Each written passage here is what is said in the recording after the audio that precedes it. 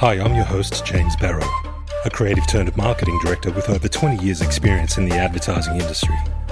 Join me as I go behind the scenes with a range of innovative thinkers. Hear what inspires them, their processes, and the methods to their madness.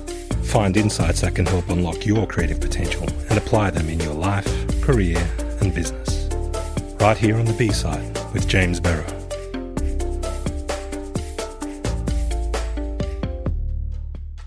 How can emotional resilience, community and compassion help in times of uncertainty? In episode 6 of the B-Side In the House sessions, I speak to Rebecca Yik, founder and CEO of Hatch and head of brand experience for Lucy from her home in Bali, Indonesia. Rebecca has spent over 20 years in creative and digital strategy, working across 5 countries including Australia, Canada, Singapore, Thailand and Bali. She spent the last 10 years working with an innovation team specialising in fintech disruption. Now in Bali, Rebecca runs her own company, Hatch, dedicated to founding and growing purpose-driven, sustainable businesses, and leads brand experience for Lucy, a fintech company that helps female entrepreneurs actualise their business ideas. Rebecca shares how she's coping with the COVID-19 lockdowns in Bali, how she's holding down a family while running a business and maintaining a good work-life balance as well. We talk about a whole host of topics. Beck is an incredibly inspiring, compassionate, yet take-no-prisoners type of person. We had a really honest, rich and insightful conversation. It does get a little full-on though, so buckle up. It's a fantastic discussion. I really hope you enjoy it. Cheers. I'd normally say boom when I introduce one of my guests, but, that sounds like a bit of a cliche. What I really want to say is Rebecca Yik's in the house. Hello, Chimichanga. I'm great. And actually, I really wanted to say your name, Chimichanga, because I'm sure you haven't heard that one for a while. I have not heard Chimichanga for some time. I was so pleased to see you greet me by the name Chimichanga in my email request for you to pretty please be on this podcast, because I think you'd be absolutely awesome. I'm so pumped to have you as my guest on episode 6, I think it is. Yeah. Well, I was very humbled to be even asked, so thank you. For the listeners, Beck and I are good mates. We used to work together quite some time ago at IdeaWorks, which is a brand retail agency in Sydney, Australia.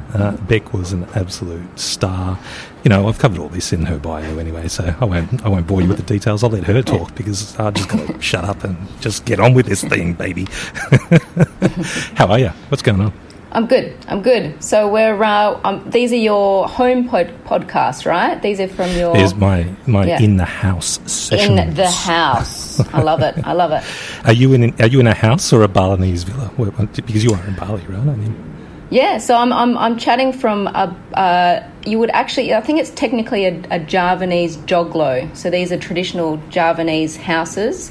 And I actually call my little office a tree house because it's actually up a very steep flight of stairs that if you had any knee problems, you would not be in my office. A very steep flight of stairs? Yes. How steep are we talking? Is it like climb a rope ladder, scale the tree? Requiring hands and feet, or two hands, really? 2 feet, yeah. How do you manage that with the little one? She loves it. Kids love climbing, right? Kids love climbing. I actually have to close the little port so she can't get in on during meetings like this. But the I guess the advantage of having to climb up, I have these gorgeous views of rice paddies. Oh, which that's amazing. Yeah. So for me to work every day, beautiful view of rice paddies. I can see, a few workers in there every day getting their hands dirty. I see a lot of construction though, but still get to see the beautiful. Oh, I'm envious. I have I've got some trees outside, sort of a tree canopy. I'm not quite a rice paddy or a tree house. Yeah. But that's quite interesting. It sounds like you're quite isolated in this idyllic, not so much resort, but you're in the thick of I'm just picturing the jungles of Bali. Yeah. I am a little bit out of I'm still in Canggu, which I guess is a bit of an expat hotspot, but I'm definitely north side. So, and where I actually live is very much a local kind of village.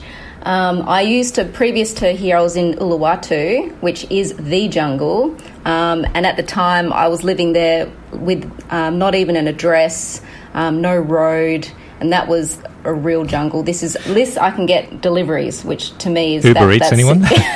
That's civilization. Yeah, no, mate. Gojek here is it's one of the reasons I live here, basically. What was it? Gojek. So Gojek. They will bring you anything, do anything for you. They will if you forgot your keys, they will go grab your keys. They're cheap, reliable. So if you've got a craving for some babagooling or something at 1 a.m. at night, you can call Gojek, baby. Baby. Given we're in this COVID-19 world of isolation and lockdowns, you must know a thing or two about working in isolation, given you've been doing it for some time. Yeah, definitely. For me, this is kind of BAU. So I've been, I guess, working remotely since around 2015. When I left Singapore. So it definitely doesn't feel too much different for me. I guess the difference is I'm now unable to meet people, which taking away that freedom is actually what I'm feeling. A lot of my team don't obviously live here, but I still, some of my core team would be in Bali, and I could at least, when you need to get things done, especially in the creative sense, being face-to-face with someone speeds up that tenfold. I've experienced that as well. I'm quite how do I put it? I hate to think I'm an extrovert, but I think I really thrive on being with people. The nuances that people sort of communicate, or the things they don't say. And you can't really get that when you're self-centering through a technological wall, because I think people tend to do that. So my challenge has been, and I'd love to talk to you about it, how do you break down those walls that, I guess, force us to self-censor and overthink things? The energy it takes to do a meeting over video conference versus in person is actually a lot more as well. And that's probably because you are searching for those nuances that you could pick up in person, but you're then searching for them in a 2D screen, trying to kind of understand what people actually mean. And not only that, but, even as we're speaking now, when you're in person, you can kind of overlap a little bit as you speak. But with technology, you really do have to be mindful of stopping and letting the other person speak. Which I know I've interrupted you about 4 or 5 times already. But how am I going? Yeah. Is it yeah, no, very good. No, very good. No, but that's what happens in meetings, because you can imagine I'm in a Zoom meeting or Skype or whatever you want to do with 4 or 5 other people, and generally in a meeting room, those conversations can happen a lot quicker because you can overlap a little bit. But on a Zoom meeting with this kind of audio, the way it is, you're really having to be, I guess, a lot slower. Yeah, and it feels a bit odd, doesn't it? Even doing this now, we're having a great time. But I know, and I'm very mindful. Talking about difficulty over digital is probably a nice little segue into talking about my partner, who's actually stuck in the Amazon right now. Yes, I saw you posted this. I could not believe it. Yes. Talk to us about that. I mean, that is something that not all of us can say we've experienced. Yeah, so it's an interesting one. So he left for the Amazon on around, I think, 2nd of March. So he finished off a job in Bali and actually decided he's well into studying Peruvian tribal medicines at the moment. Ayahuasca and stuff like that? Exactly. Sometimes I don't want to say it because it is one of those controversial things, but give it, if you want to put an actual name, it is ayahuasca. So he travelled to the Amazon to do some studying under a shaman there, and around I think 15 of March they start this thing started to blow up, and I have to say, when he left Bali, I had zero worry or concern that there was something like this was going to happen. And I mean, I've been in situations in Bangkok and where there's been terrorist attacks, and I've still travelled, and I have been mindful, especially now being a mother, about travel safety. So I wholeheartedly had zero concern about him going over to the Amazon at this time. Anyway, so fast forward to the 15th of March.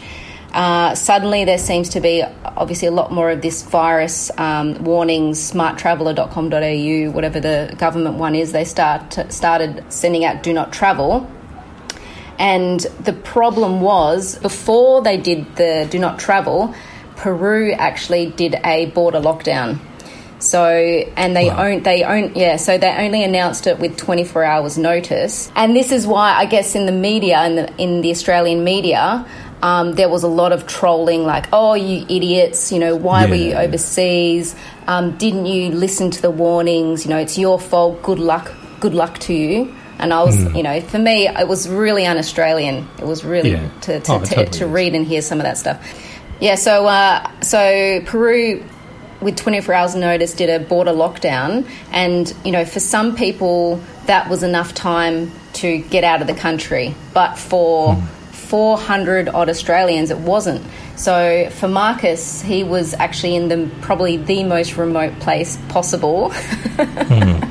So the jungles of Amazon. So if you look at that, where he was 80 kilometres to the nearest town, which is Iquitos, and Iquitos is a 2-hour flight to Lima. It's also been in the Amazon area. It's also almost like an island. You only can get out via a plane, or unless you want to spend 4 days on the Amazon River, which is like slightly treacherous.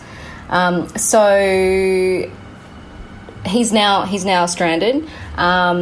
This is going back to kind of mid-March.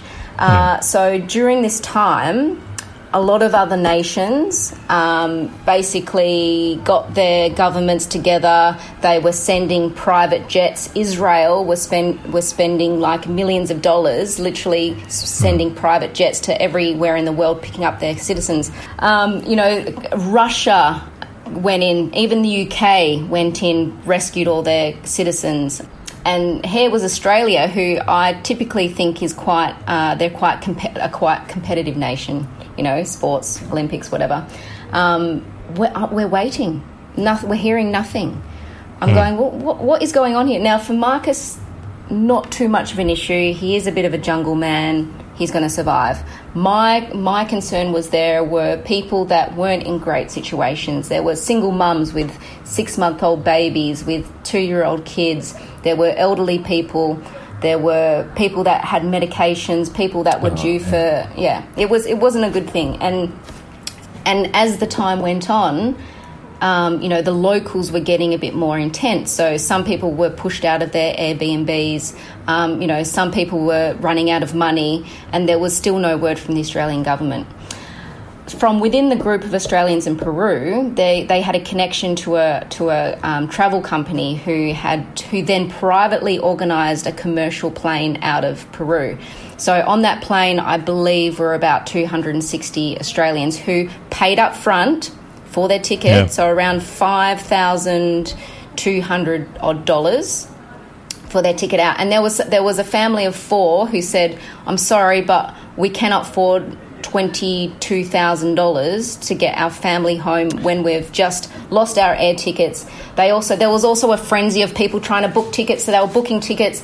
The money was taken off their credit cards, and then suddenly they're left with like there was one fellow who spent $20,000. $20,000. The ticket on the commercial aeroplane was $5,200.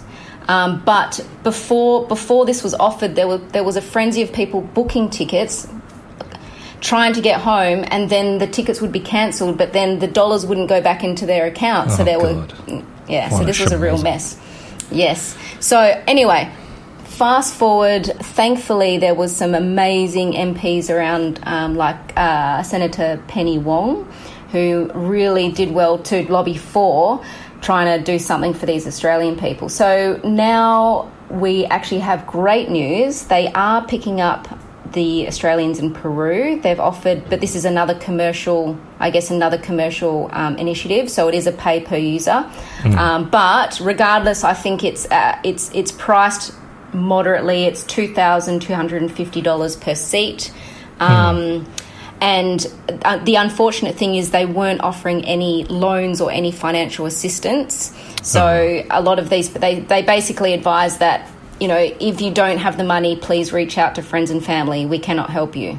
Really? That's so disappointing. Yeah, so So that, to me, I was like, well, come on, guys. At least there are a lot of other nations that were offering like a loan, just emergency loans. Look, we'll pay for your ticket, and then you'll have a HEX debt or one of those kind of debts, which is low interest and all that other good stuff. Anyway, it's happening.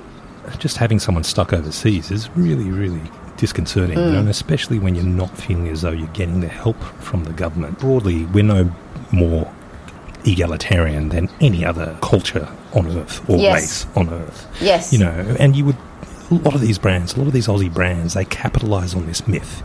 Qantas and so on, I like these brands, and no offence to Qantas and everyone else, but you've got to start walking the walk. And it's quite easy to go and help Aussies in a Western nation who are really quite easy to reach and bring back home and sing Kumbaya about. I want you to go out to Peru and pick up the ones that really need help, who are in the far-flung corners of the bloody earth, who are stuck. That's some brand purpose there, and that's living and applying your values as a brand, as an Aussie brand. Look after our Aussies wherever they are. That's my attitude.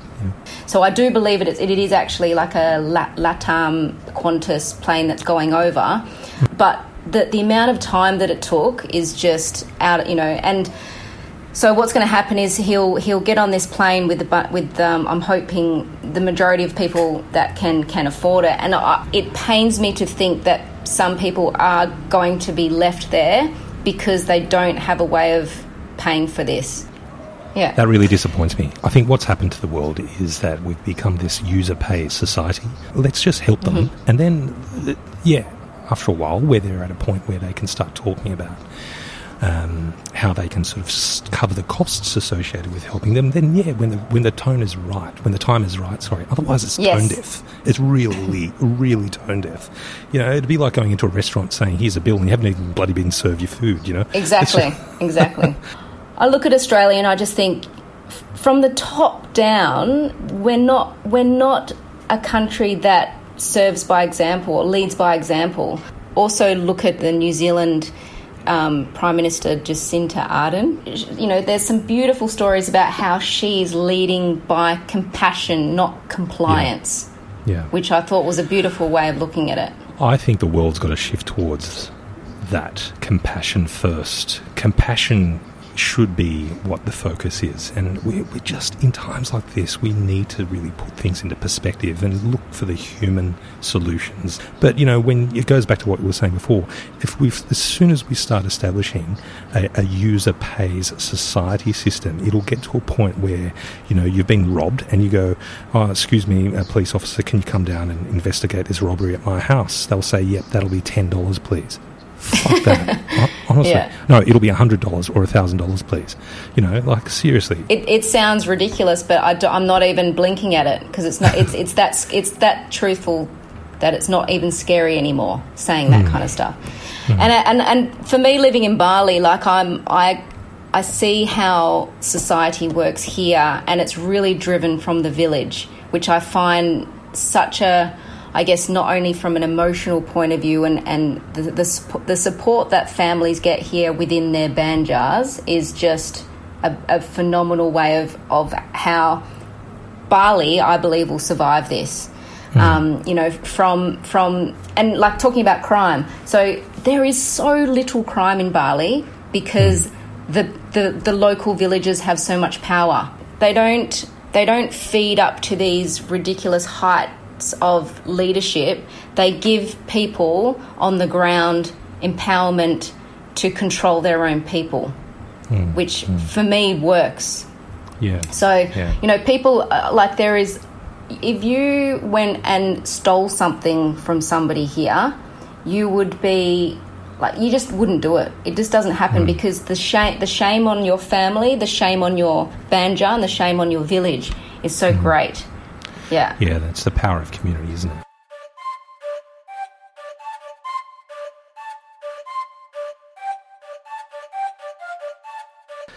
Hey, we haven't even started talking about your background, talking about Australians. You're an Aussie. Talk to us about your background and where you're from, what you do, what's your backstory. Yeah. It's a licorice, all sorts kind of background, definitely modern family styles. And actually I was going through this last night in preparation, as you do, and I actually thought, gee, am I going to sound like a potential for a serial killer? Because my background is definitely a colourful one. And I guess, like, to go back, my father was Singaporean, born and raised in Singapore. He left Singapore at just after his army service, and being a gay man, homosexual man in Singapore wasn't a good thing at that time anyway. At the time, yeah. I'm sure things have changed quite a bit. You know, my wife, as you know, is Singaporean as well. Yeah. They still have national service, though, so which upsets a lot of young 18-year-old men. Yeah. And actually, I think the Singapore National Service is amazing. And to like, for them, the things they learn through that, the discipline, the health, all that kind of stuff is I definitely hats off to those guys. He got told to leave Singapore, but he got a full scholarship to Harvard Medical School, so he was in a good trajectory anyway. So he ended up that's so typical of Singaporeans, right? They're just they're the most per capita, the highest achievers in the world, I think. It's just I will never ever match up to my father's achievements, but it's definitely it's a Singapore wide kind of thing. So he ended up at Harvard. And then from Harvard and the US, which he stayed for a while, he got 2 offers. One to start a small surgery in New York City, and the other option was to go to a small country town called Meriden in Western Australia, which is about 4 hours outside of Perth. And he actually chose to go to Meriden, never been to Australia, so ended up in this wheat belt town, and he stayed there for over 25 years.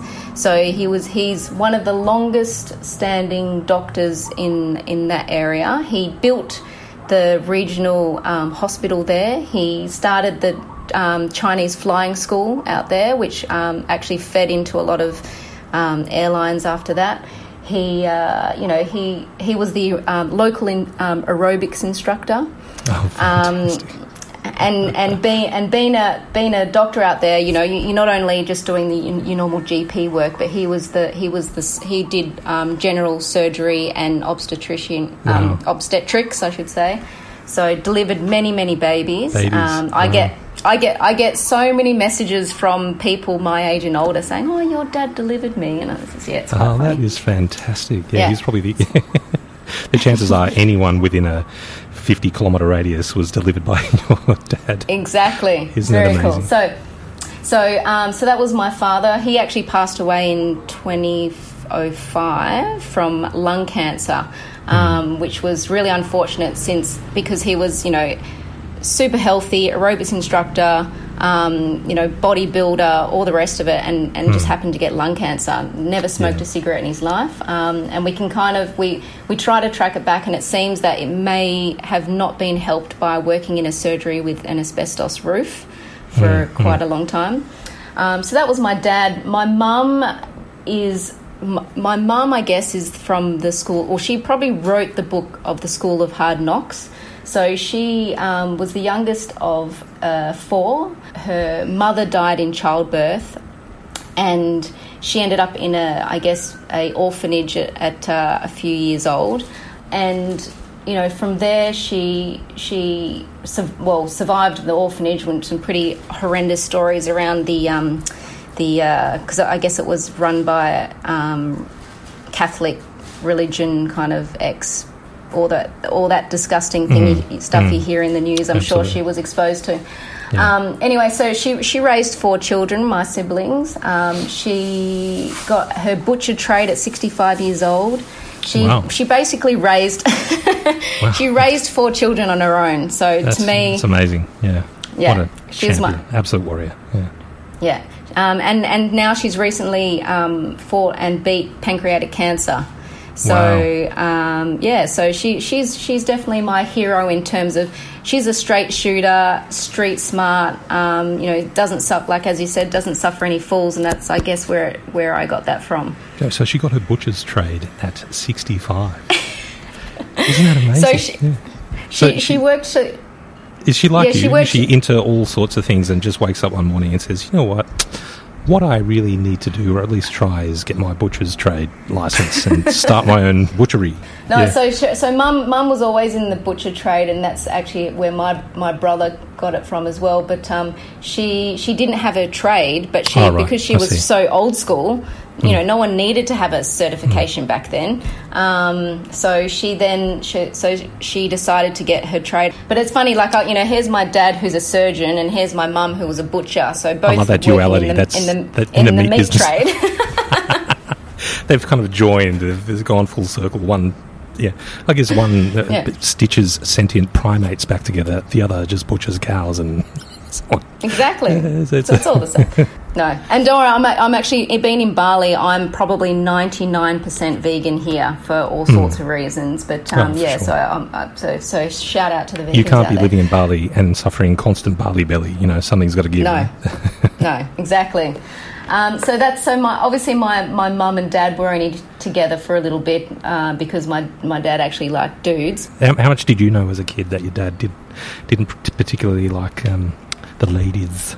Yeah, well, I guess I grew up as it being normal. So here am I as a child thinking, hey, my mum's got a boyfriend and so's my dad. Like, doesn't your dad have a boyfriend too? Isn't it funny how kids adapt? Like, I only had 2 grandparents that I knew of, and I just assumed all children only had 2 grandparents. And I'd talk about my grandparents as though you only... There's one set. There's only one set. I mean... That's, you know what I mean? I love that. Yeah. You just adapt. Yeah. Yeah, so I grew up. Then I had a pretty colourful life. My mum had some pretty terrible partners at the time, and I guess that I shaped my life as well in terms of, to get quite real and raw here, but one of her partners actually attempted to murder her, and that was in front of us. So, and my brother actually saved her life. So that was pretty intense. So she got her throat and wrist slit by this guy, and my brother saved her life and maybe ours by smashing him over the head with a wine bottle, and we got away and were able to kind of call the police and all the rest of it. But yeah, I guess when you asked me the question about who are your heroes. I was going to ask, what's something that people might not know about you. I think that's going to be pretty hard to top. I mean, I didn't know that. You haven't really mentioned that to me, and we've had conversations. People, oh wow, Jesus, that is. It's intense. Yeah. So, but you talk about the people that inspire you, and I find it hard to go outside my family because from my brother who saved my life or saved our lives. From there, actually, it gets better. So my mum, due to her injuries, had to go into a long-term, like physio and all the rest of it, because she had no feelings in her hands, and her injuries were quite intense. Yes. So she actually then gave us to a couple who she thought were some really good friends. So it was an older couple, a little bit religious, but she had all confidence that they could look after us. 3 kids, fine. In my family, I've got 2 older sisters and 1 older brother, but there are 3 fathers. My sister and I are the youngest ones, and that's from gay Singapore dad. And then my older sister and older brother come from different fathers. Sure. So 3 of us ended up with my mother's friends while my mum was in rehab. So she was doing physical rehab for quite a while. When my mother kind of was getting more better and ready to take us back, the people that took us decided they actually wanted to keep us. So they kidnapped us. Oh, really? Oh, my God. So my mum lost contact with us, didn't know where we were. They did weird stuff like they shaved our heads. I remember being I was between, I think, 3 and 4 years old. So I was pretty young, and I don't remember too much other than being in this white room which had a sink in the room. It was this bedroom, and I was just amazed that I had a sink in my bedroom. I thought that was amazing. But they weren't great. They did, treated my brother really badly. Like they used to, because he was actually an overweight kid. They used to kind of make him, I remember, like run behind the car, and they wouldn't feed him.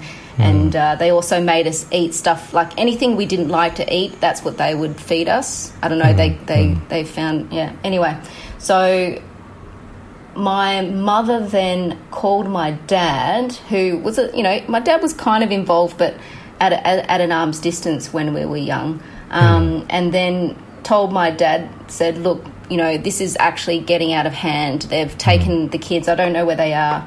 I'm still in hospital. You need to actually step in and do something here, or I don't know what's going to happen.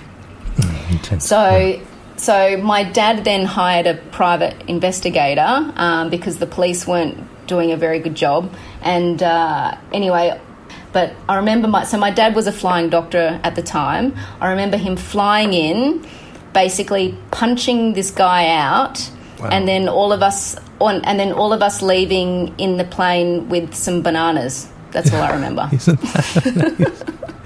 That is such a go, Dad. Yeah. Dad saved the day. So Dad, Isn't that amazing? Well, that's pretty hard to look outside your own family when you've got such heroic acts like that. And you talk about these as memories that shape who you are and your attitude. One word that really comes to mind when I think about what you guys have gone through is resilience. And even hearing you talk about it, you talk about it in such a open and confident way. That could break certain people if you didn't have that same resilience. Look at your family, and you guys are just amazing. And just to be able to come through the end of that with grace and confidence and strength, and to be able to talk about it so openly and encourage others who may be going through some really tough times themselves, that you can get through it as long as you and I think it does. I think it gives you that resilience. It band together, and it gives you that, I guess, like there's not too much that phases me, and there's not too much that I don't feel that I can get through, including this time right now.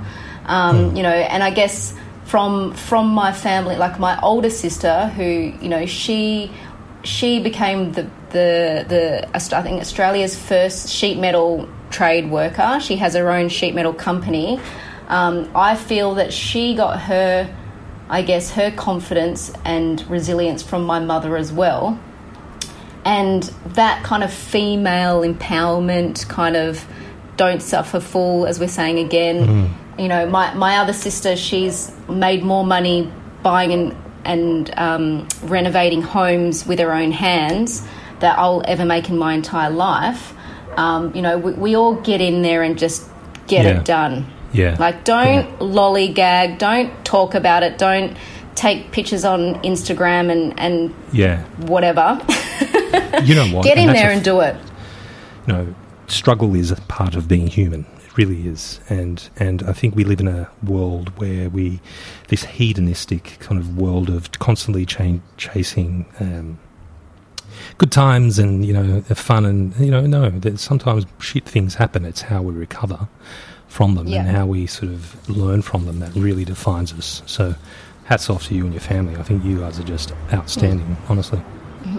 And I agree, because the people that have been through, a bit of tough times and some, intense, dangerous times or whatever it is, that kind of what does not kill you makes you stronger, is really true. Yeah. And, what are you, I feel that... So go on, sorry to interrupt. Okay. No, and I just feel like people... I think that's what I've done throughout my life, is I've said yes to all the things that may have been a little bit, a bit scary, not comfortable, etc. But they have given me the greatest rewards. Yeah. Where there's risk, there's reward, right? Yes. Yes. So in terms of some of the risks you're taking professionally, what have you been up to, and what's keeping you busy? I guess, and that's a great question, because so Currently, I am working with a guy called Luke Jansen, who I actually worked with in Singapore with a company called Tiger Spike. And funnily enough, I actually first met Luke way back in Sydney when we were working for IdeaWorks, which the digital team then became VML under the digital protege Aidan Hepburn. Yeah.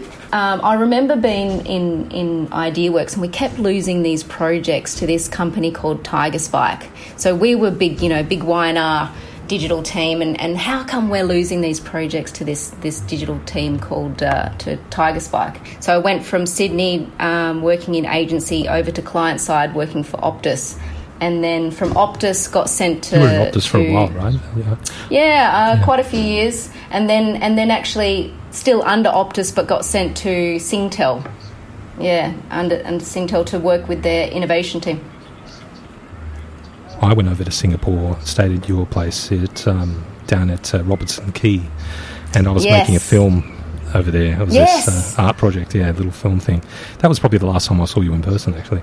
That was 2013, I think, or 2013. No, that was, so I was working for Singtel then. Through that, I then actually touched base again with Luke, who had opened a office in Singapore, and at the time I think they'd had 5 offices, kind of UK, US, Australia, that opened up in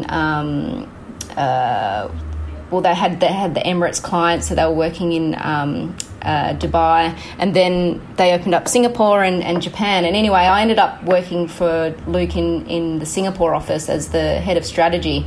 It was a great job. We did some really cool stuff. We worked for a lot of like fintech stuff, so banks and insurance companies, but we also did some cool stuff for the United Nations, working with the World Food Program there. So lots of, I guess, being in a kind of digital innovation team was brilliant, because you were kind of the hot property. You know, all these big corporations wanted you to come into their company and break down the barriers and come up with new stuff.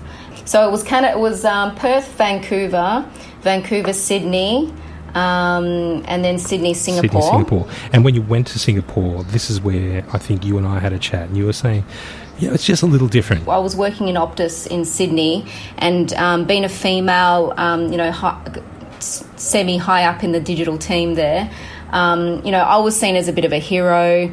I was very outspoken. I had tattoos and wore bright colours, that kind of thing. I was a mid-20s kind of, I guess I definitely had the confidence in me.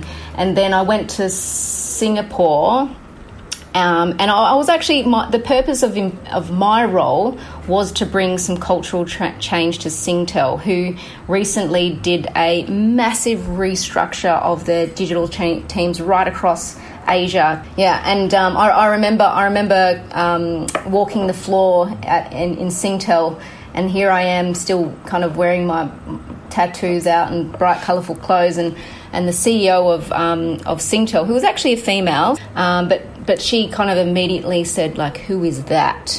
My boss, the head of the digital team, kind of said, like, hands off. She's, the reason why she's in here is to change those attitudes and to bring kind of, So I guess, but I did struggle, I did struggle. I had a very challenging boss who was a micromanager. I hadn't been micromanaged. Yeah, I hadn't been micromanaged since I was like 12, I guess. So I did struggle in that way, and I just it didn't feel right to me. So I then I had a conversation with Luke. Actually, he contacted me and said, "Oh, you in Singapore?" And I said, "Yeah." And he said, "Do you want to come over and work for Tiger Spike?" And I was like, "Oh man, I got out of agency land for good reason."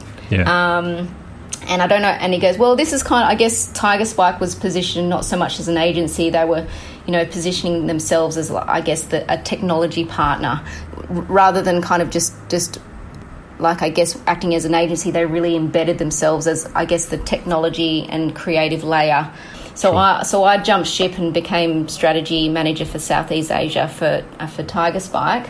And yeah, we did some really fun projects. Just quickly, why did you get out of agency land? You skimmed over that. Why? Can you give me, just in a nutshell, what it was about the agency world that you thought, this isn't for me? Yeah, for a female in agency land and digital, and it was funny because I was not even, what was I, 30 years old, and I was the old person in the digital team. And although I thrived on hard work, I mean, under Aidan Hepburn, I mean, we all were working probably 6 days, 12 plus hours a day, but we loved it. And we won. We were making headway. We went from a team of 4 to like 50 in 6 months by winning all these big presentations. And actually, that was probably the role where I really understood the power of presentation and storytelling, because we put so much work into, I guess, selling our passion and selling our teams, the way that our team worked, which was honestly we would sell our soul to a client and do it happily if it meant beautiful work.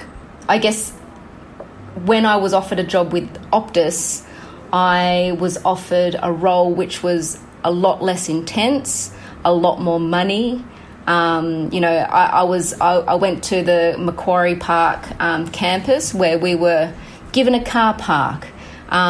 Here's your locker room and here's your shower, because I was riding my bike every day to work. Here's your shower and your locker room where you get showered, and here's your big bonus at the end of the year. Fantastic, and a grown-up's job. Yes, that's kind of what it feels exactly. like. Isn't it?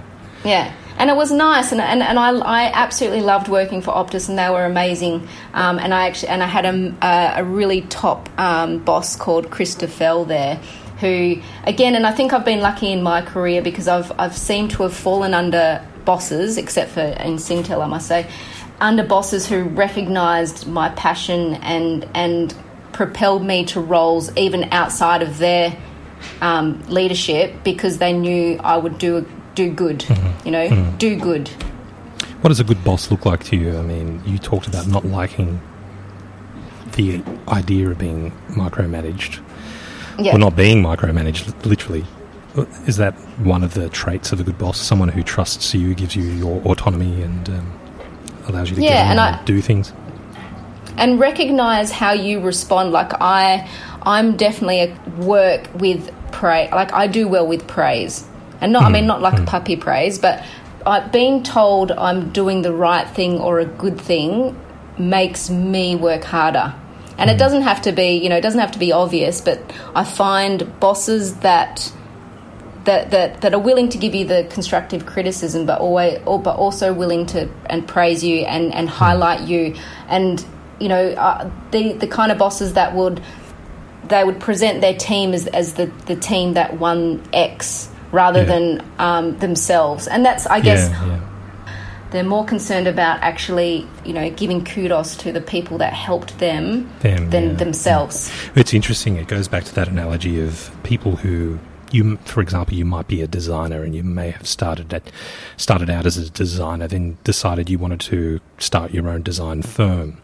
And what a lot of these designers or people in advertising really feel is that really struggle with, I should say, is that they've got to stop doing the designing. Their role now is to run the business, not to muck in, get on the tools and do all that yourself. And it's the same as leadership. You can't, your role is to lead the team, and that's it. And that's what you're judged on. And their outputs is almost like how well, their outputs are a symptom of how well you're leading them.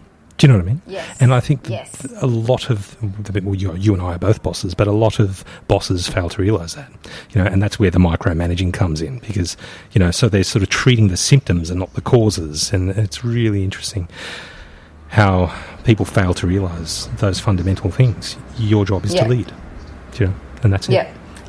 And as a leader, recognising the people that can get stuff done for you well. And my, so Luke, my current boss, I shouldn't call him a boss because he's actually my business partner. Now he is my business partner. he recognises the things that I can do well, and he pushes me to do those things. What are you doing now? What's the business you're in now? Sorry, we're skipping forward, aren't we? No, it's fine. It's good. So I'm currently working in Bali, and I have my own company called Hatch. It's actually incorporated in Singapore, and I've just incorporated it in Indonesia as well, which was a mass. Yes. So Hatch, or Hatch Bali, I should be more specific.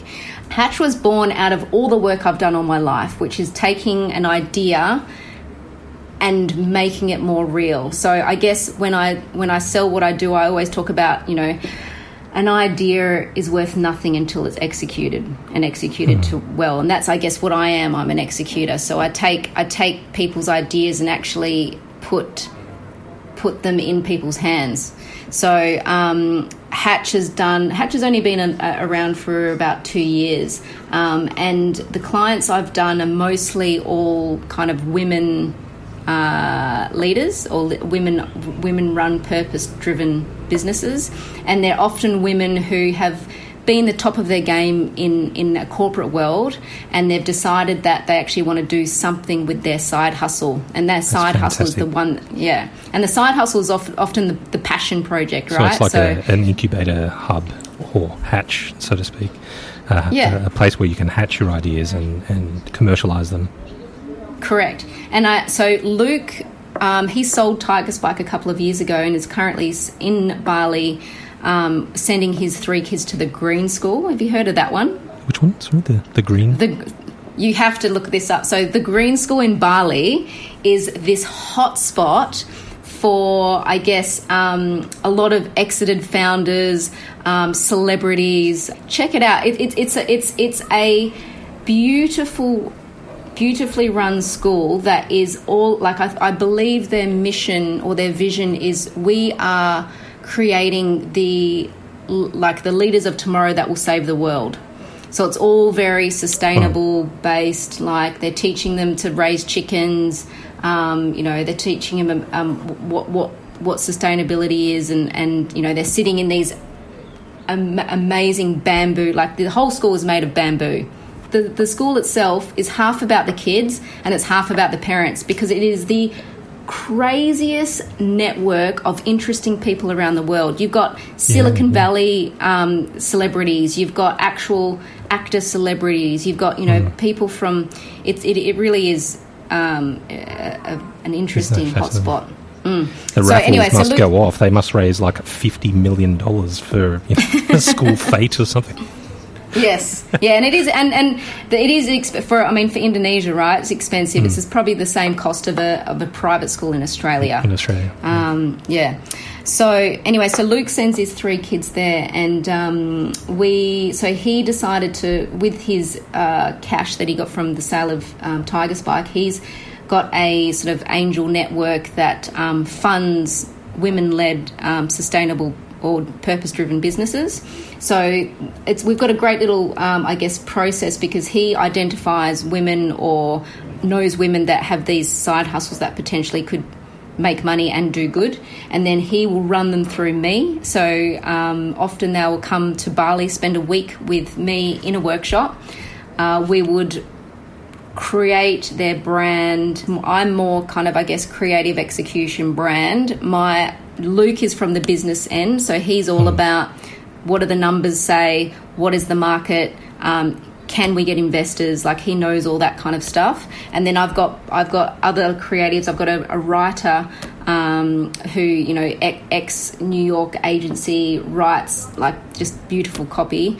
I've got another creative. So I've got all these people that I put in a room, and I'll often drag in other people that I know, often people from the Green School, just because of their background. And the key is to get them to Bali, because in Bali you are out of your normal world, and you're in this kind of, this it's the island of the gods. It's a magical place. It does have this energy around it that will inspire you. So get you into Bali, sit in a room with some trees around for 4 or 5 days. Yeah. Can I just go there for a holiday? Yeah, I'd like to do exactly. that. That's my idea of a holiday. Sitting in a room in an idyllic location and just brainstorming and thinking about ideas and how we can actualize them through businesses or art pieces or installations or, films or whatnot. I think that's fantastic, just at that level. But to be able to help female leaders establish their businesses must be incredibly rewarding.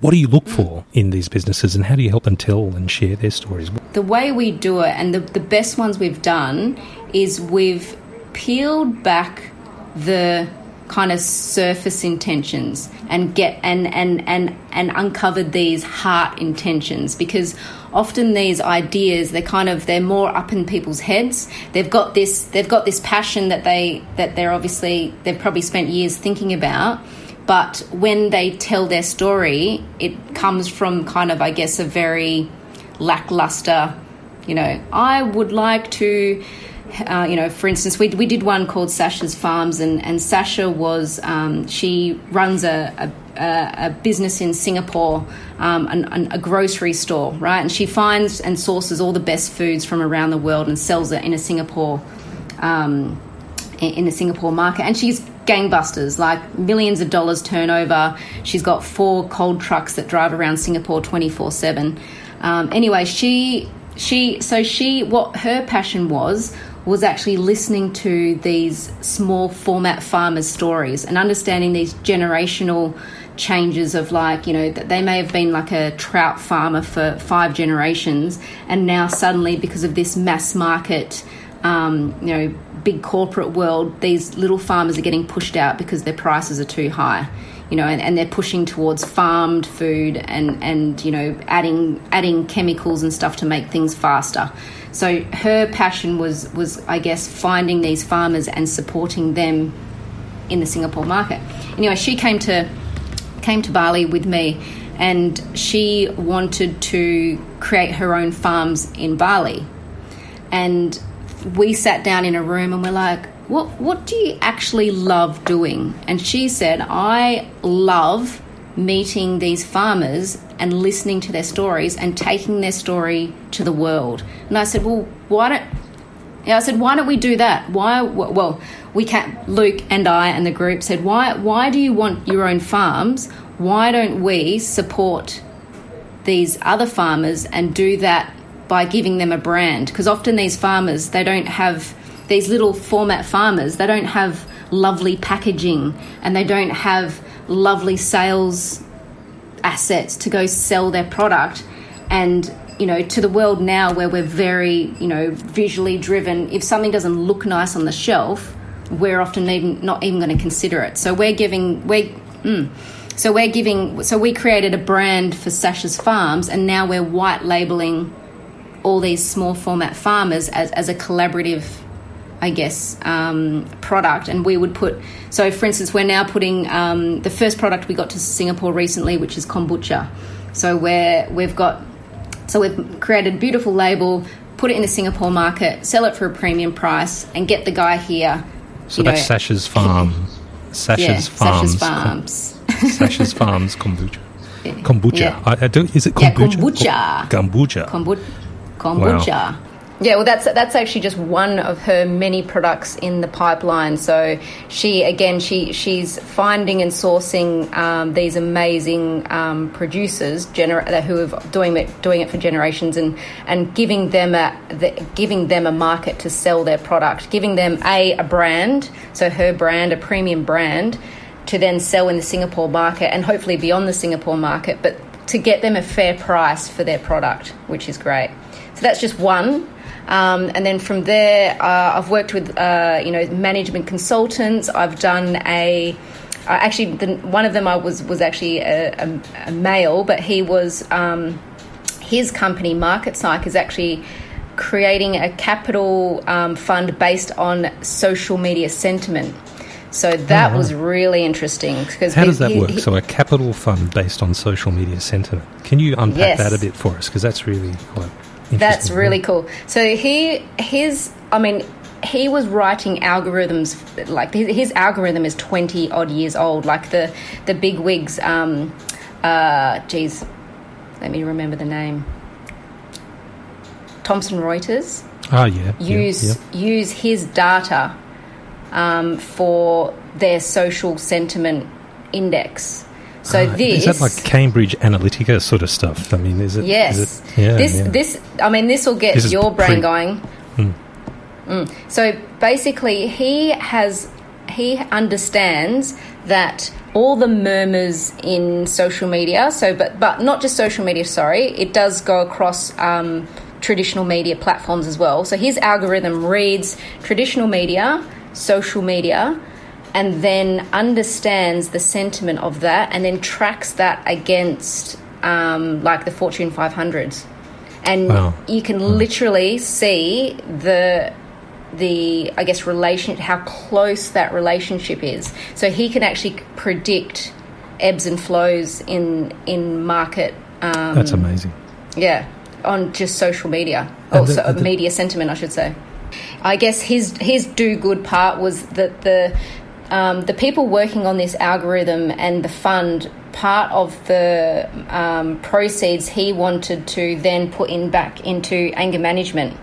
So helping people, flattening people's sharp reactions. Amazing. If you think of social media as just a digitized version of the sentiment of society at a current time, then it's almost, and if you think about how we as humans can read people's feelings just by looking at them, that's what you're kind of doing. You're just observing the general population's mood, right? Yeah. And the beauty of all that is like the fact that he's working to actually make his algorithm unusable. So he would rather that he didn't exist, because I guess his view is, why is our sentiment moving markets? Like it's all psychology, The value being how much it's improved the lives of people, as opposed to how much it's lined the pockets of shareholders. And you must be confronted by this all the time. How do you avoid that? How do you sort of put and you said it's heart first, right? When you're looking at a business idea, you're saying, exactly, what are you really doing to benefit people first? What's the heart? What's the story? Exactly. Because that's the thing that drives people, and more consumers are looking for the heart. So they're not going to buy that, and even in today's environment, people are less likely to buy the brand now. They want to buy the story, and they want to understand, is the story authentic, and is it actually doing good? And by me spending my money or making my choice to buy this product, am I contributing to humanity, or am I damaging the earth? Australia has really... You talked about innovation, and I think Australia's had it pretty good for a long time, and a lot of our businesses have had it quite good. And I call this the resort island approach to business. And I say that because traditionally we're quite an apathetic group of people, Aussies. It's that whole she'll be right, mate sort of thing. And I think when businesses started coming out here, they treated the population as though they were doing us a favour. And I've always found Aussies quite funny in that they'll thank people in business or service-based businesses in Australia as though they're doing something that is absolutely unexpected. And we're overly thanking them as though, wow, you're such a wonderful person. You've set up a business and you've charged me $80 for a thing that I can get overseas for $20. Oh, thank you so much. Wow. If I didn't have you here, I don't know what I'd do without you. And there's this weird sort of attitude we've developed, as Australians. It's both a combination of apathy as well as almost like that resort, just being used to that resort island style pricing model that so many retailers relied on, where they were getting these ridiculous margins like you wouldn't believe. When the internet came along, people got far more informed and they realised, why the fuck am I paying 3 times as much for something here when I can get it and import it on my own? Not even bulk buy, just buy one item from overseas and get it here for cheaper. So that's a real...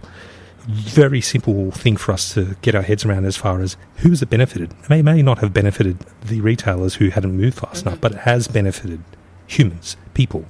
Call them consumers if you want, but people who needed things at a certain price point, and to be able to deliver a certain value.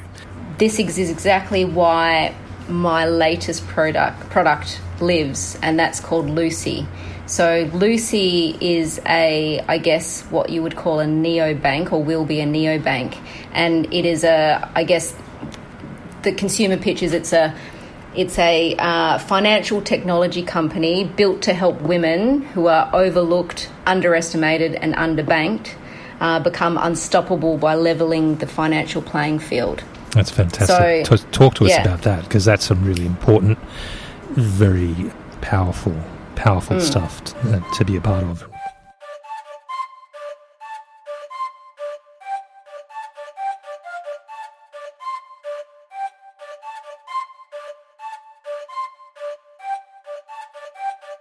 Lucy exists today because of three things that are happening. So we've got this whole technology disruption that is highlighting that banks these days are still charging ridiculous amounts. And I'll use an example. So I'm in Bali. It was recently my 40th birthday a few months ago. Thank God it happened pre-COVID.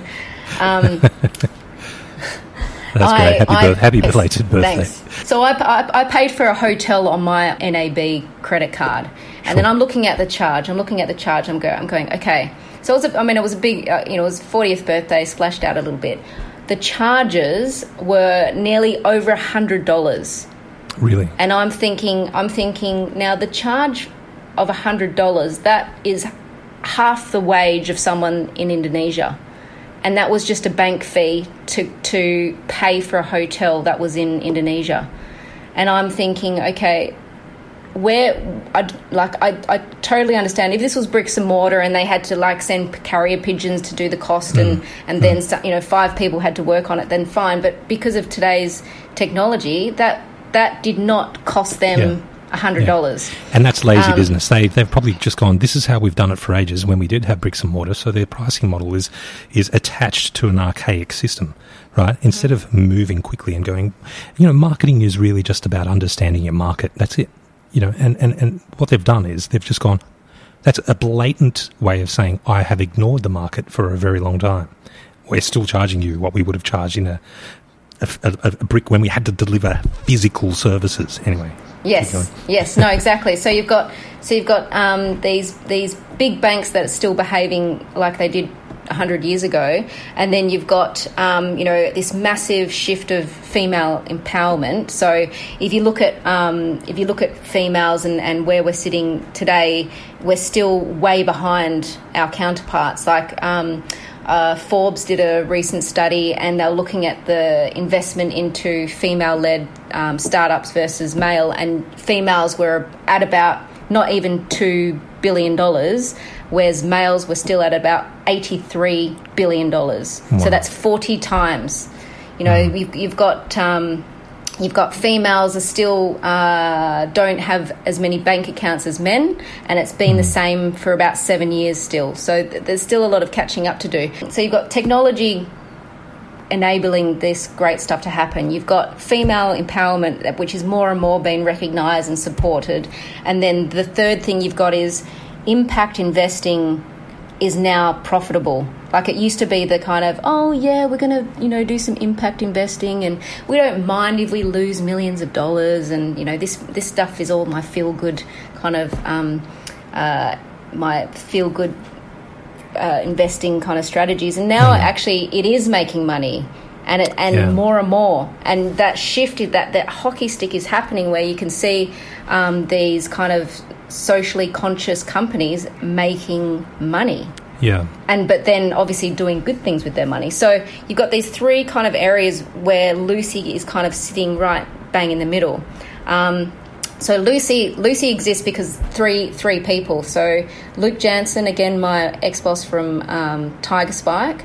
So his dream has always been to start a digital bank and give the fuck you to the big guys. You've got Debbie Watkin, who she led a company called Fern Software in Singapore, who basically provided the back end to a lot of these banks. So she's been working in technology for 25 plus years. She's lived in 25 odd countries. Wow. She's lived in the Congo. She's been at the front face of all these kind of things. So she's she's also, she's badass, I should say. She lived in the Congo. She's lived in Cambodia. She's a what you'd call just a kick-ass female leader in tech. So she's the CEO of Lucy at the moment. And then you've got Hal Boscher, a Canadian guy who spent, I think, 10 plus years working at the World Bank, and then moved his life to Myanmar and started a little bank there, which then became the fourth largest in the region, and had 80% female account holders, and had one of the best loan repayment rates, as in non-defaults. And he also started this very cool, I guess, e-banking system or e-money called Wave. So these three guys together provide this unbelievable powerhouse of fintech minds to support this project Lucy. So we've been able to secure our Series A funding to get ourselves to a launch, which is hopefully by the end of this year. And we're launching in Singapore first. At the pilot stage, what Lucy will first and foremost be trying to service female entrepreneurs. So we're viewing female entrepreneurs as the super affluent. So they could be a impact investor in Singapore that has money that they want to give to, I guess, sustainable female-led businesses, all the way down to a foreign domestic worker. So a foreign domestic worker in Singapore. So they're often coming from a family, say, from the Philippines or Myanmar or Indonesia. They often have family-run businesses at home, and they're in Singapore earning a wage to then feed back to their family. And what's happening is they're moving to Singapore. They're often they often get the job through an agent, and unfortunately, typically for the first 3 months of their life in Bali, all their money goes back to the agent. So there are really difficult situations where these foreign domestic workers are getting loans from loan sharks and getting themselves in all sorts of trouble. So we're going to try and alleviate some of those issues. Really exciting, and we've got lots of interest at the moment. And the fact that, it sounds like a simple idea, but it doesn't exist. For Tiger Spike, we were working for some of the big banks like UOB, and not to slander them too much, but we were working on a project called UOB Ladies Card, and Ladies Card, had a picture of a shopping bag on the card, and the rewards were, getting free spa treatments. Pink as well. Yes. All these. Why is it that every single female leadership event or anything else, it's always got to be pink? I mean, why? That's just so stupid. Why? Why trivialise? It's so dumb. People have even given us flack saying, why are you doing a female only bank platform? Are you being feminist? And it's because you have to. Someone's got to do something, right? Because everyone else is just going to let cognitive bias kick in and all that stuff. It doesn't come from a place of malice. It's just everyone's lazy. No one thinks. It's just no one wants to think. It's a deep, complicated thing to have to try and solve, and people got other things to do. There's just no one thinks about it. So who's going to do it? Yeah, who's going to step in? So. And we're, to the point where, look, again, if Lucy didn't have to exist in 10, 15, 50 years, great. Job done. We would be happy. Job, right? Yeah, exactly. Yeah.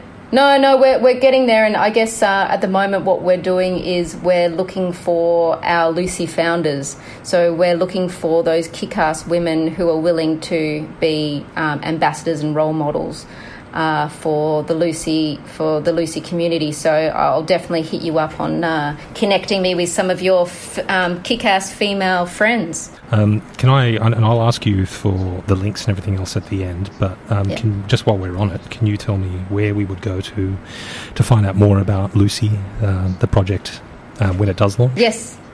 Yeah, so Lucy, again, because we're kind of in the pilot phase, we've only got it. We're not expending any energy on the social media scene, but we do have a website. It's called welucy.com. And Great. there you'll be able to just see a little bit about our story. And our call to action at the moment is to just simply send us your email, and we'll keep you guys in the loop. There's lots more happening, but right now we're concentrating on building a functional pilot to then show and look for our next round of funding. Well, good luck with it all. I think it sounds like a fantastic initiative, a positive initiative, and one that's necessary. Yeah. I just wanted to sort of ask you a few other things. A lot of this is incredibly reliant on you being present the whole time, and it sounds like you've got quite a lot on your plate, but you're handling it all with your usual grace and professionalism. How do you maintain a healthy work-life balance? Yeah, having a child, because they teach you to stop and they teach you to be present, because they don't care about past and future, they care about now, which is a really good reminder. Also being in Bali, like you are running, I guess you usually run a household with a nanny. I have a nanny and a pumbantu, a cleaner, and they come from really different kind of families and cultures, and actually being exposed to them, and they're now my family. So my nanny, she's from a town called Singaraja in the top of Bali, and just understanding her life, the way they behave as a family, and what the Balinese Hindu culture is just the most beautiful culture I've ever been exposed to. In my whatever 5 countries I've ever lived in, they, the karma they believe in, the community, the karma, the spirituality, the daily praying, the offerings to the gods, like it's next level. Spirituality has many forms, obviously, and it's the Asian concept of karma that I think resonates for so many people, and how there's this collective yet individual responsibility you have to take. So we can all collectively agree that as a community there's this responsibility for us all as individuals to decide our own fate, and remove suffering from our lives. And I feel like that's a really interesting dichotomy. It's like there's this individualist sort of pursuit of spirituality, but it's embraced by the most collectivist cultures in the world. Because there's no sentient primate sitting on a cloud saying, you do this, you do that. It's all up to you. And if you don't do these fundamental things, which is essentially the golden rule, then it's on you, man. It's totally on you. It's karma. It's gonna come back. And I love that. It just makes so much sense to me. It really does. Yeah. And you're watching these guys, sitting in their barlays, and they're, folding these absolutely stunning banana leaf, pandan leaf batons, they call them, and displaying them out on the streets during different kind of cultural celebrations. And I guess one of the things that really hit home for me is the other day, driving down the street. Obviously this was pre-COVID when there was more people on the street. Somebody must have died in the local community. So this old lady died. And to see the amount of people on the street dressed in these absolutely beautiful lace, yellow, white flowers in their hair, celebrating this lady's life as a village, and I feel like in Australia, even watching my father's partner of 30 years, he basically died in a nursing home with no mates, and I'm like that I'm seeing more and more, like old people being isolated, like not having that family, that village behind them, and when they die, they're dying alone, which is like incredibly sad. You can understand why vulnerable people, including the elderly, look to religion or spirituality to become part of the community. And if that's all it is, then I think go for it. I really do. I'm more of an agnostic, not so much an atheist. I can't bring myself to being an atheist. I honestly do believe there's this force, I believe. There's this wonderful force that ebbs and flows through us all as beings. But I think organised religion, if all it is a place to go to frequent with other people who are positive-minded, then I think that's great. And it gives people a sense of belonging and a community that I think a lot of people can't sort of access these days, because we're all becoming far more hyper individualized and living again in these little boxes in cities and silos and so on, especially in the Western world. We're doing it online, which is great, but offline we're sort of siloed.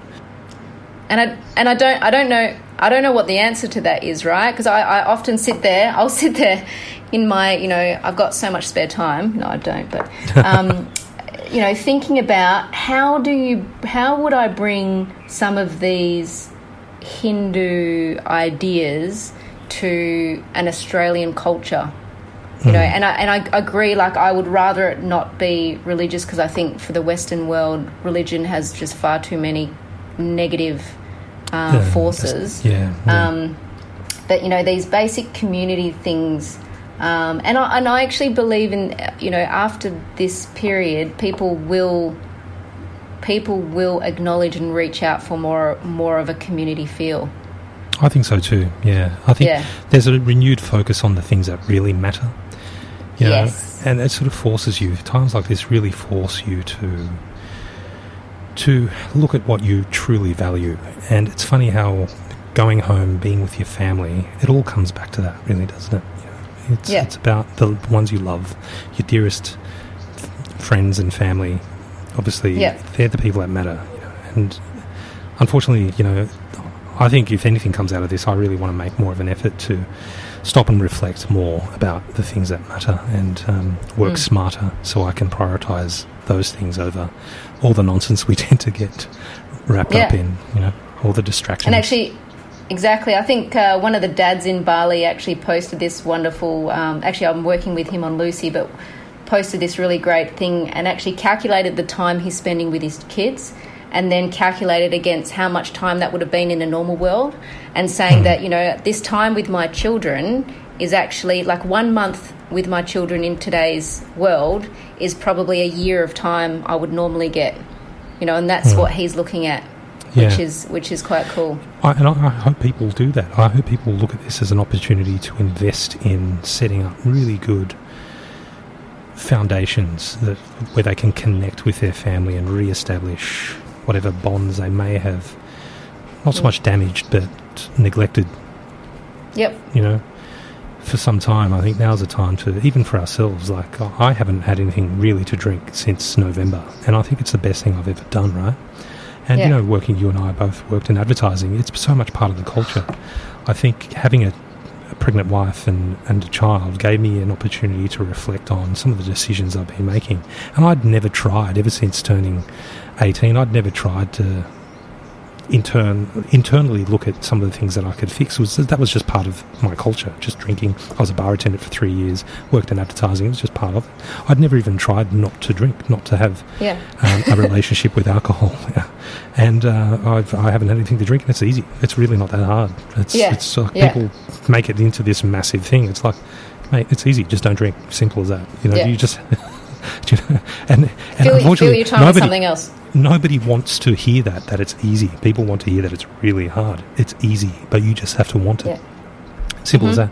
And, what have I done since? I've started a podcast. I've tried and failed multiple businesses in the span of, a few months. I've finally settled on a podcast because I don't want it to be a business. I just want it to be an opportunity for me to talk to other people who really inspire me, and very lucky to have the opportunity to do so with you. How do you beat creative block? Do you ever suffer? I think I do, and probably more not so much as a creative block. I just get tired. And that's maybe because you have a child, I'm trying to hold down a house, a job, all this kind of stuff. But I think what I do is take the time to listen to other people's stories, take the time to listen to podcasts, get inspired by getting outside yourself and listening to other people's perspectives. And that, and then my other side is go to a really fucking hard workout, and then team those two together. Because you are a passionate gym junkie, aren't you? I mean, you always find a way to work out, don't you? I'm suffering. I'm really? Suffering. Oh man, I can imagine. What's your workout of choice at the moment? Are you still running, pounding the pavement? What are you? I have. So I've joined this amazing gym run by this guy from Ibiza called Fetch in Bali, and he has designed this way of working out. It's 35 minutes. It's in a small room, and he dims down all the lights, so it's virtually pitch black. And he just pumps the best tunes you've ever heard. Well, for me, he has a very unique skill of selecting these tracks, which then he stitches together into 35 minutes. And I'm 21 and on a dance floor. I'm not working out. That is fantastic. The best. That's the best. So good. Anyway, so I was addicted to doing that probably 4 or 5 times a week. And now I'm kind of left to my own demise, which is my demise actually, because I am super bad with discipline in the house. I'll get distracted and choose working over doing like a Pilates online or something, so I can't, Yeah, it's tough. You've got to sort of tear yourself away from it sometimes, don't you? Yeah. I'm the same, actually. I need that peer pressure in order to get me off my butt. Otherwise, I'll do. And what are you doing for your martial arts? Like, how are you keeping that? I've been I was going really well for a while, but I just stopped. When Jamie got heavily pregnant, I sort of stopped going to training. I still do a bit of I've lost a fair bit of weight because I've stopped drinking, and I try and do some exercise at home. I have sort of a few martial arts style routines. Basically, I start my morning with a kata, and then I do some push-ups, or a few katas actually. And then I do a few push-ups, and then for those that don't know, kata is like a set of movements, that we practice. A pattern, Patterns, yes. And then I do some, just some exercise, leg swings, dynamic stretching, push-ups, sit-ups, squats. And then I'll just do a bit of meditation, and that's basically what I try and do every morning. I've been pretty slack of late, though. So, what's your? Are you? I'm also binge watching Ozark, and so are you. See, I'm on season 3 at the moment. Oh, really? Yeah. Anything else you're loving at the moment? Books or TV programs when you've got the time? Living in Bali and this is obviously a pro and con. I'm not actually exposed to much media here. Sure. And it actually, it's very good. It's very good. But I do choose to keep up to date via SBS and ABC, and I listen to a lot of podcasts and shows. Any free time, I tend to just consume podcasts. Again, I don't kind of stick to any which one. I love The Daily, New York Times. One that I like for this particular moment is the Corona Cast, which is by the ABC. I'll have to check that one out. So that's just a 10-minute daily kind of review, which is quite nice. I mean, I guess I like to consume more opinion-based things. Yeah, so do I. The mainstream media hasn't quite got it right. Everyone needs to wear tribal colours, and that's what the mainstream media encourages. You've got to be wearing blue or red, but you can't be wearing grey. You can't be sitting in that nuanced middle area where you're having these deep, rich discussions where you may agree with one part of someone's narrative, but you may not agree with the other part, and you might have to merge ideas and opinions together in order to come to a really smart solution. They don't want that. They want sound bites from that side. They want sound bites from the other side. And what I love about and extremes, right? And I don't want to wear blue or red wall paint. I want to sit in that middle area, and I want to hear the opinions of both, and I want to pick the smartest ones and then form my own. And that's my philosophy. And I think that's why you and I and people like us like the long format of the podcast, where you're hearing people like I'm no university researcher, but I work with them every day. And I'm used to hearing really conceptually rigorous thoughts and ideas. And I kind of expect that from the media, but you don't get it. You got this guy who's like paid talent banging on about something he has no right to talk about, and you've got this other one who's got blatant political agendas or corporate agendas banging on about something who has no right to talk about. So that the quality of conversation isn't even worth having. It's just nonsense. No. It's just two people with two different agendas. They're never going to come to the middle and have that rigorous kind of debate or brainstorm how we're going to come to solutions. It's not about that. It's just about playing the tribes off against each other. It's like football. It's football. That's it. That's and they enjoy the drama. Football. It is. Football. It is. Yeah. It is. It's a sport, and it's drama. And it's pay for sensationalism and stuff, and I just Yeah, I agree. Like I tend to, and this is, you know, and I believe by sitting in the middle and kind of trying to understand why and how and the smarts, you do actually even get often, you get penalised for asking why. Yeah, totally. Oh, but why are those numbers like that? And where do you get this from? And people go, what do you mean? You know, this is what they said in this. My thing is, I'm just asking the question. No one's willing to, though. People want the soundbite. They want it now. They want it to sound like a game show. Sideshow alley. Yes. Boom, bang, bing, boom, bing. You know, everything's got to scream at you. You know, far out. Settle down. Settle down. You know, that all you need to do is scrape off all the headlines from the last, I guess, you know, months media, and then stitch all those together and actually try and make sense of anything using headlines. You know, that's a... Yeah, this is a really good example of a long format one. I think this is the longest one I've ever done. I'm hoping there's so much stuff I want to keep. I'm going to have to... Okay. Would you be a regular guest? Will you come back? Sure.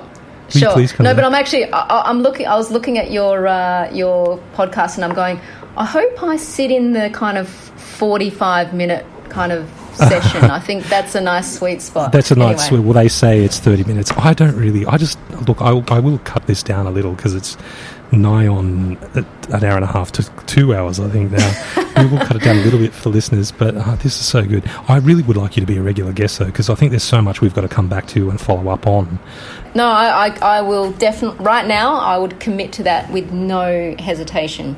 Fantastic. Well, you've heard it here, folks. We're going to have Rebecca Yik back on. But before you go, I ask all my guests to distill their philosophy, their thinking, and their purpose into a little bite of wisdom. And just think of it as a T-shirt. If you had to communicate in like sound bites, if you had to communicate in tropes or sound bites, and you had to print it onto a T-shirt, what would yours say?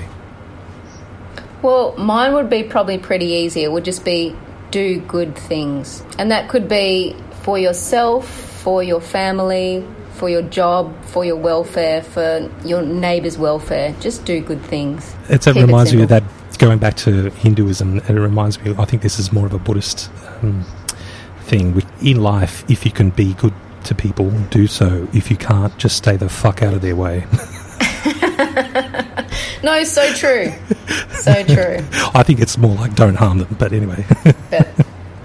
Hey, look, Beck, it's been an absolute pleasure speaking to you. I am so pleased we were able to have this conversation. I think we've covered some really, really interesting territory, and I can't wait to have you back on. I'm sure the listeners will feel the same. Thank you so much. I'm putting my hand together in the namaste thank you or greeting, which is taken off apparently because people can't shake hands or anything. I know this is big in Bali as well. And I'll say Om Swastiastu. Om Swastiastu. Om Swastiastu. Is that right? Yeah. It means kind of, I guess, good to you and your family and good health and everything. Oh, awesome. Thank you so much, Beck. Good to you and your family. Okay. I hope everything works out well. Please stay safe and, all the best. Okay. Cheers. That's Thanks, my baby Jimmy. again. You can hear her, right? Yeah. See ya. Jimmy Chenga's out. See ya. Bye. If you'd like to find out more about me or the B-Side podcast, please visit jamesbside.com. That's one word, jamesbside.com. And you can follow me on Instagram at B-Side Podcast. If you have any suggestions or feedback on the show, please email me at hello@jamesbside.com. And don't forget to rate, review and subscribe. The B-Side with James Barrow is produced by me, and I really hope it's helped unlock your creative potential. Thanks for listening, and until next episode, cheers.